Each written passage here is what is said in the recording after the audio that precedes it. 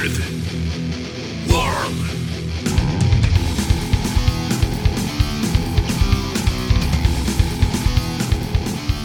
Welcome to Our Weird World. I'm your host, John Henson, and what are you doing here?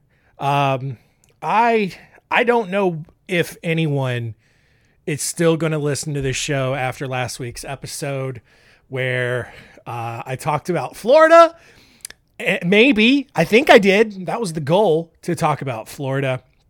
Not sure what actually happened. I'm scared to actually even go back and listen to it again. And really, to kind of peel back the curtain a little bit.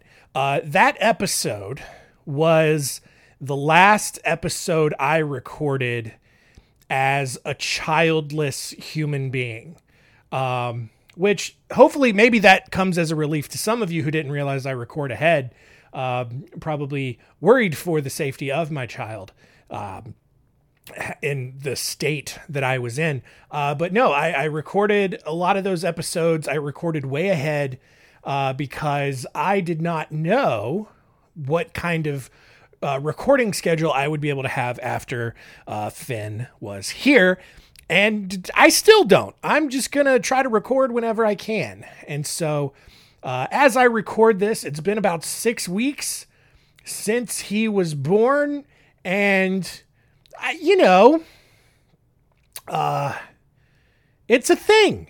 Look, here's the thing. I don't feel like I'm a dad. When someone refers to me as a dad, I just I don't know who you're talking to, because I'm not a dad and I'm not a daddy. I'm not either one of those things. And so that word still doesn't resonate with me. I just feel like there's a baby living in our house right now. So it's strange. Not saying that I don't think he's mine. He looks like mine. Pretty sure he's mine. I'm like 99.9%. He's white. So that eliminates a sizable chunk of potential issues. But, yeah. Aside from the baby, my house is falling apart. The ceiling in his bedroom collapsed. He wasn't in there, thankfully. But that was fun. And just life. Life is life, and, some people have less of a hard time with it than others, but sometimes I have a hard time with it. And so with that expert segue alert, we're going to look at a group of people on today's episode who have had a hard time with life ever since the white people showed up. And so we're going to talk about some Native American stories from history. Hopefully I remember still how to do this show, because it's been about 4 months since I've recorded one of these. So 4 stories today. We are going to look at the stories of Jack Fiddler, Swift Runner, Joe Medicine Crow, and our first story of an unknown Catawba warrior.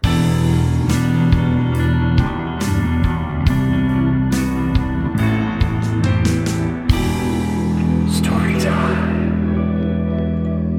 We begin sometime in the 1700s because why would natives be concerned with our white man dates and historical timelines? Anyway, the Catawba tribe in the Carolinas, local tribe kind of in the Charlotte area. There's Catawba County. There is the Catawba, I think it's the Catawba tribe that owns the casino, the new casino over at Kings Mountain, and all that kind of stuff. They and the Seneca tribe in upstate Western New York decided they were going to fight each other because, I don't know, one side didn't like how the other decorated their teepees, or like whatever issues Native Americans had with each other back then. That sounds very ignorant of me, but whatever. One Catawba warrior who has gone unnamed but has been recorded in James Adair's The History of American Indians. He decided to make the Senecas regret ever starting a war with a tribe that was like 4 whole states away, even though the states didn't really exist at this point. I mean, they kind of did for the most part, not really. One day, this Catawba warrior was hunting with his rifle in the Appalachian wilderness when he was ambushed by a group of Seneca warriors. Now, unfortunately for these Senecas, the Catawba warrior escaped, and then he just started running. And he did not stop. Well, he made periodic breaks to stop, turn around, and shoot at the Senecas who were still chasing after him. But he just kept running. But after killing 7 Seneca warriors, they finally caught up to this guy, stripped him naked, tied him up, and then marched him back to New York. And as they passed through each Seneca village, the residents were encouraged to come out and whip this Catawba warrior as he passed.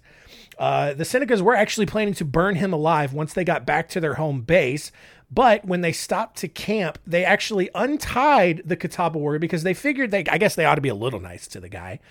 And one night, the Catawba warrior just like walked off the campsite, jumped into a nearby river, and then swam to the other side, because that is what you do when your captors untie you and then ignore you in the dark. So by the time he reached the other side, the Senecas had grabbed their rifles and began firing at the Catawba warrior.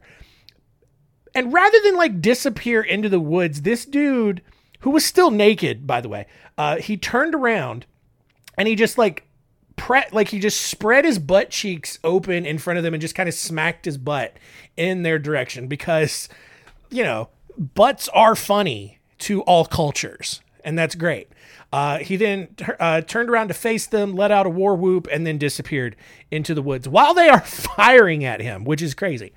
The Senecas waited 2 whole days to start chasing after this guy, assuming, I guess they thought finding a naked guy in the woods wouldn't be too terribly difficult. However, this Catawba warrior didn't run back to his life in the Carolinas like you might think he would.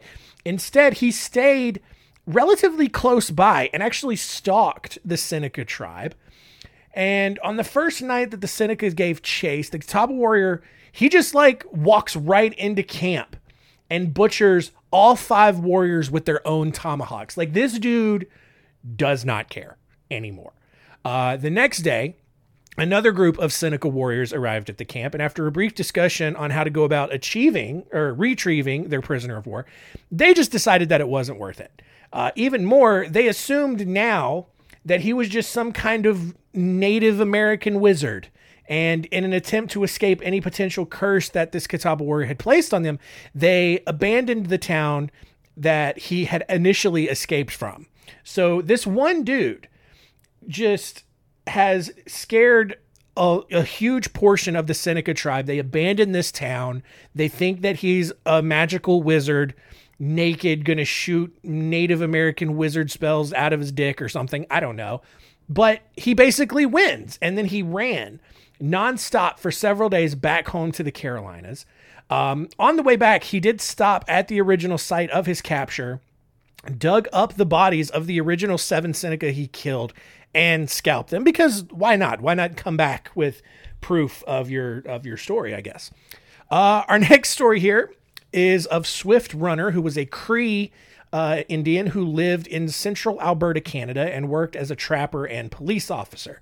Unfortunately, he became an alcoholic, as a lot of them did.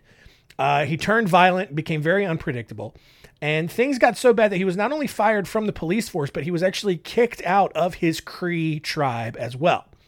In 1878, Swift Runner was having a difficult time obtaining food thanks to a harsh winter.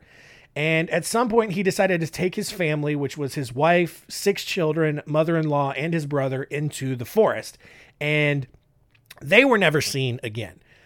Instead, when spring came back around, Swift Runner reappeared at a local Catholic mission and told the priests and people there that his entire family was dead. Understandably, they were like, "Oh man, how did that happen?" And Swift Runner said that because they had not been able to find food all winter, everyone had starved to death. And there was just kind of a small problem with that. Swift Runner looked super healthy for someone who allegedly had not eaten much all winter. Even more, the priests at the mission knew of other Cree in the area who had found plenty of food while they were able to go hunting during this winter. There was also a Hudson's Bay Company outpost roughly 25 miles away that would have given Swift Runner and his family emergency supplies if they had needed them. So the priests, they're really suspicious about this, and so they turned Swift Runner over to authorities, who then ordered him to lead them to the campsite where they had spent the winter. When they arrived, they found bones scattered all over the ground, some of which had been broken up and hollowed out as if someone or something, I guess, had sucked out the marrow. When they found a pot full of human fat, Swift Runner was like, all right, you guys, you got me. Or probably he's more like, okay, guys, you got me there. Because he's in Canada, right? Stupid. Look, it's my first episode back. Give me a break. He finally comes clean and he tells police that he had been possessed by something called a Wendigo, which in Canadian Native American culture, it's North America. They're still Native Americans. That's probably what that means, right? Anyway, a Wendigo is basically like this mythological spirit from other Algonquin tribes throughout Canada. The Wendigo will possess people and cause them to become extremely violent and force them to murder and cannibalize their victims. In physical form, Wendigos are often bigger than human beings and grow in proportion to the human it has just eaten. It's weird kind of, I guess, math on that. I don't know how it all works. That's just how it's explained. Wendigos, to this point, are always very hungry and they must constantly eat in order to stay alive. And so Swift Runner claimed that this Wendigo possessed him. And because it was hungry Wendigo, it commanded him to eat his entire family. And Canadian police, in the understanding way that they treated their own Native American tribes, thought that was the dumbest thing they had ever heard of and arrested him. At the trial, the jury deliberated for roughly 20 minutes before sentencing him to death. And I got to imagine, like, in a deliberation that quickly, it's got to be like 18 minutes of people just getting into the room, maybe getting a coffee, a little snack, getting settled down. And then it's just like, all right, Bob, what's your verdict? Guilty. Okay. Dave, guilty. All right. Whoever you are, guilty. All right, cool. And just going down the list. And it's like, all right. And then he's going to write down their verdict. And then that's it. Like, it's all just a formality that takes 20 minutes, I guess.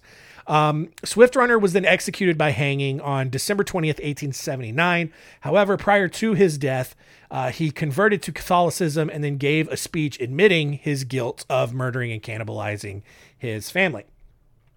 Moving on to Zawuno Gizhigo Galbo, otherwise known as Jack Fiddler, because that's so much easier to pronounce.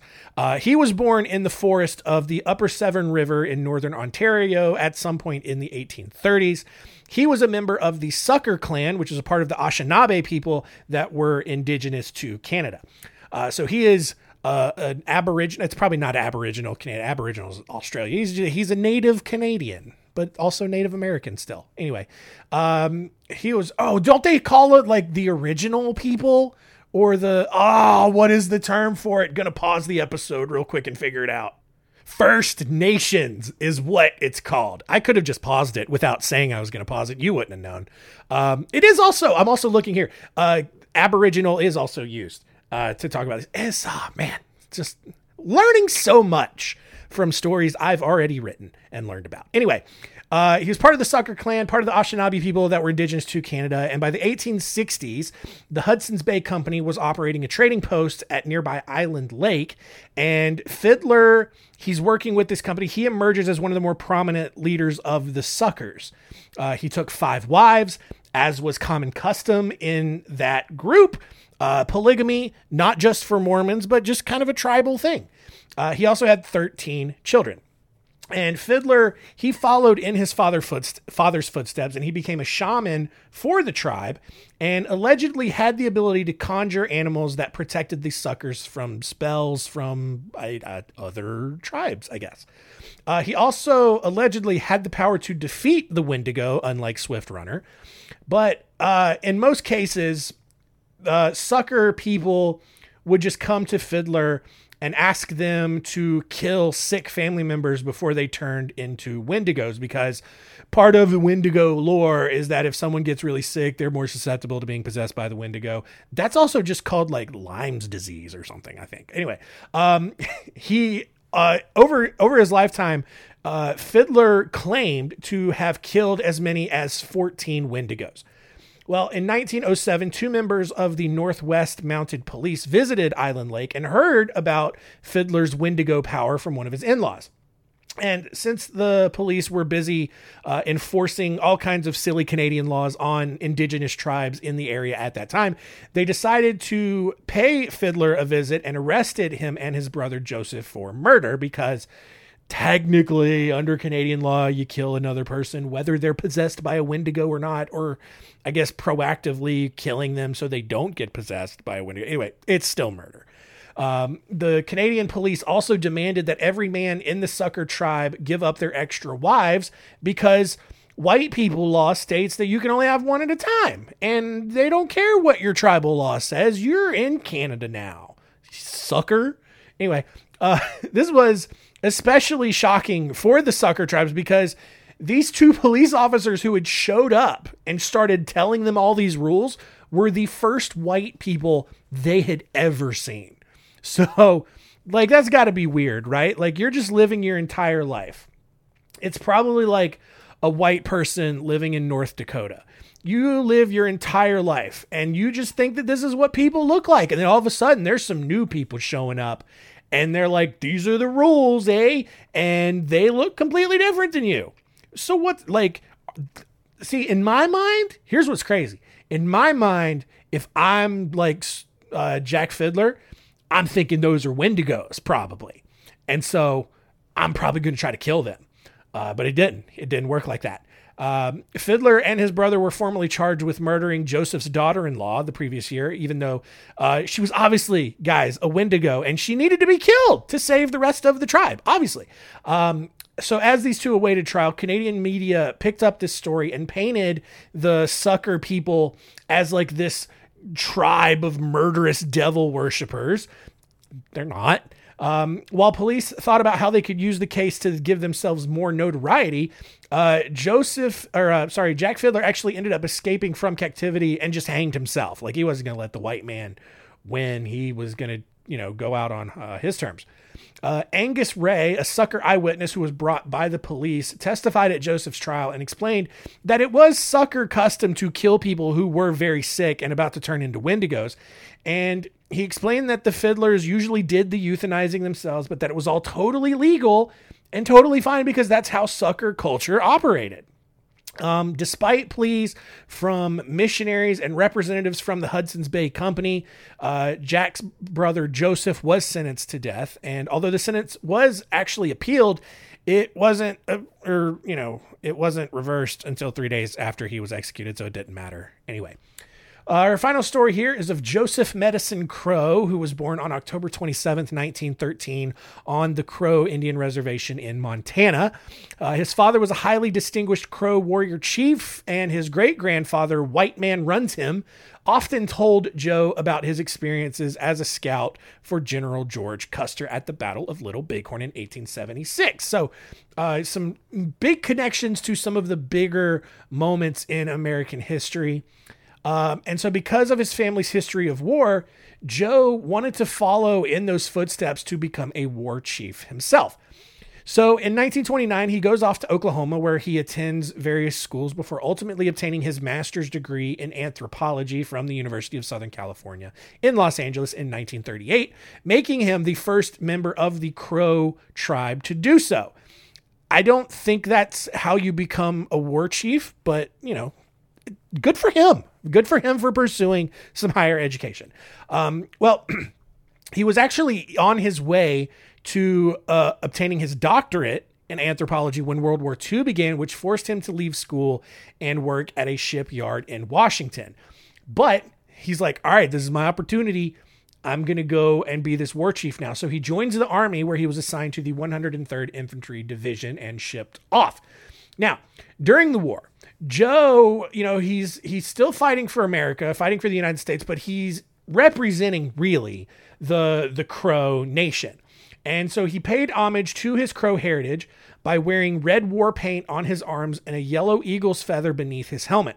He also, again, like I said, took the war as an opportunity to go through the 4 tasks required to becoming a Crow war chief. What are those tasks, John? Well, I'm about to tell you. So the first task to becoming a war chief is to touch an enemy without killing him.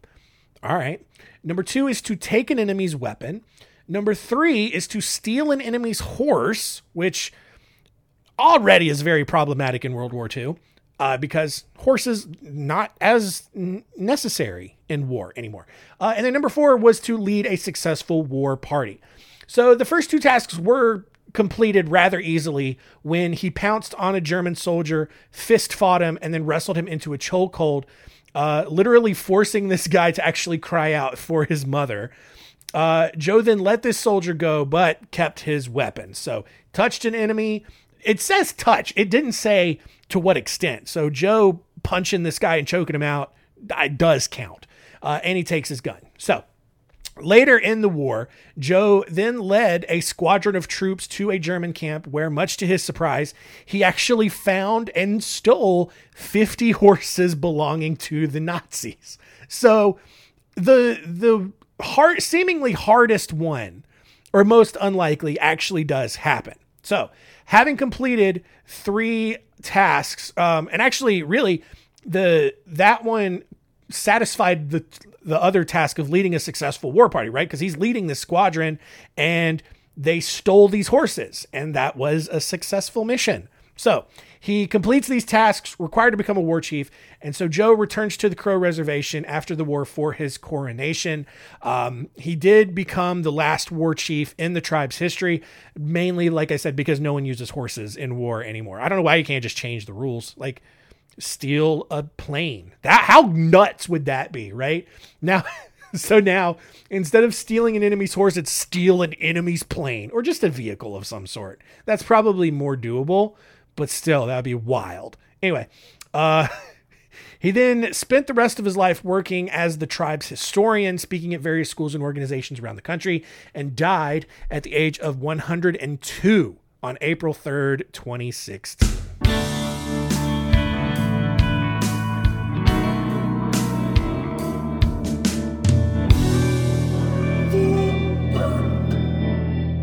All right, we did it.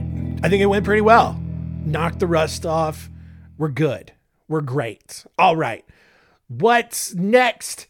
We talked about Native Americans. All right, I spoke too soon. What am I doing right now? Here's the thing. I could cut this and re-record it, and you'd never know. But whatever. I'm tired. I don't sleep well anymore. I'm functionally depressed for a variety of reasons. So we're just going to transition into what we learned today.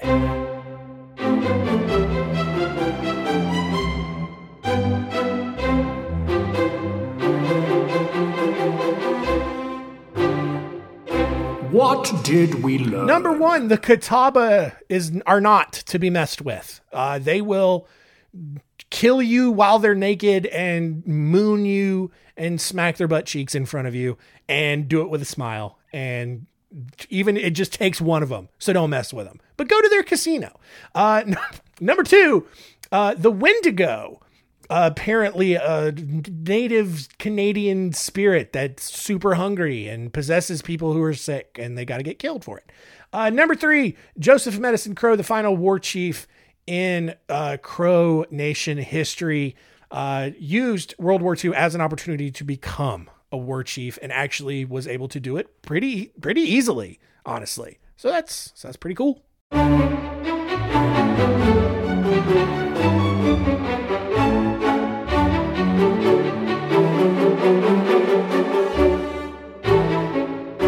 Next week on Our Weird World, we are looking at some con artists from history and really just kind of laughing at all of the gullible people that they fooled along the way. We got 3 stories of John Schmidt, Lord Gordon, which already sounds like a fake name because it is, and Juan Carlos Guzman Betancourt. Gonna be just some silly people doing silly things and getting away with it for a very long time. So looking forward to telling you those stories next week. That is it for today. Thanks for listening. And if you got friends, tell them about it. Here's the thing. Hey, how about this? Instead of telling your friends, all right, go to the back catalog. All right, go to my website, johnhensonwrites.com. And then there's a podcast option up at the top. Go to that top menu. All the episodes are published there. Go find one of your favorite episodes and then share that on your Facebooks or your Twitters or LinkedIn even. Let people really be concerned with your professional reputation or whatever. I'm tired. Anyway, do that. Share an episode on social media is what I'm saying. And also, keep it weird.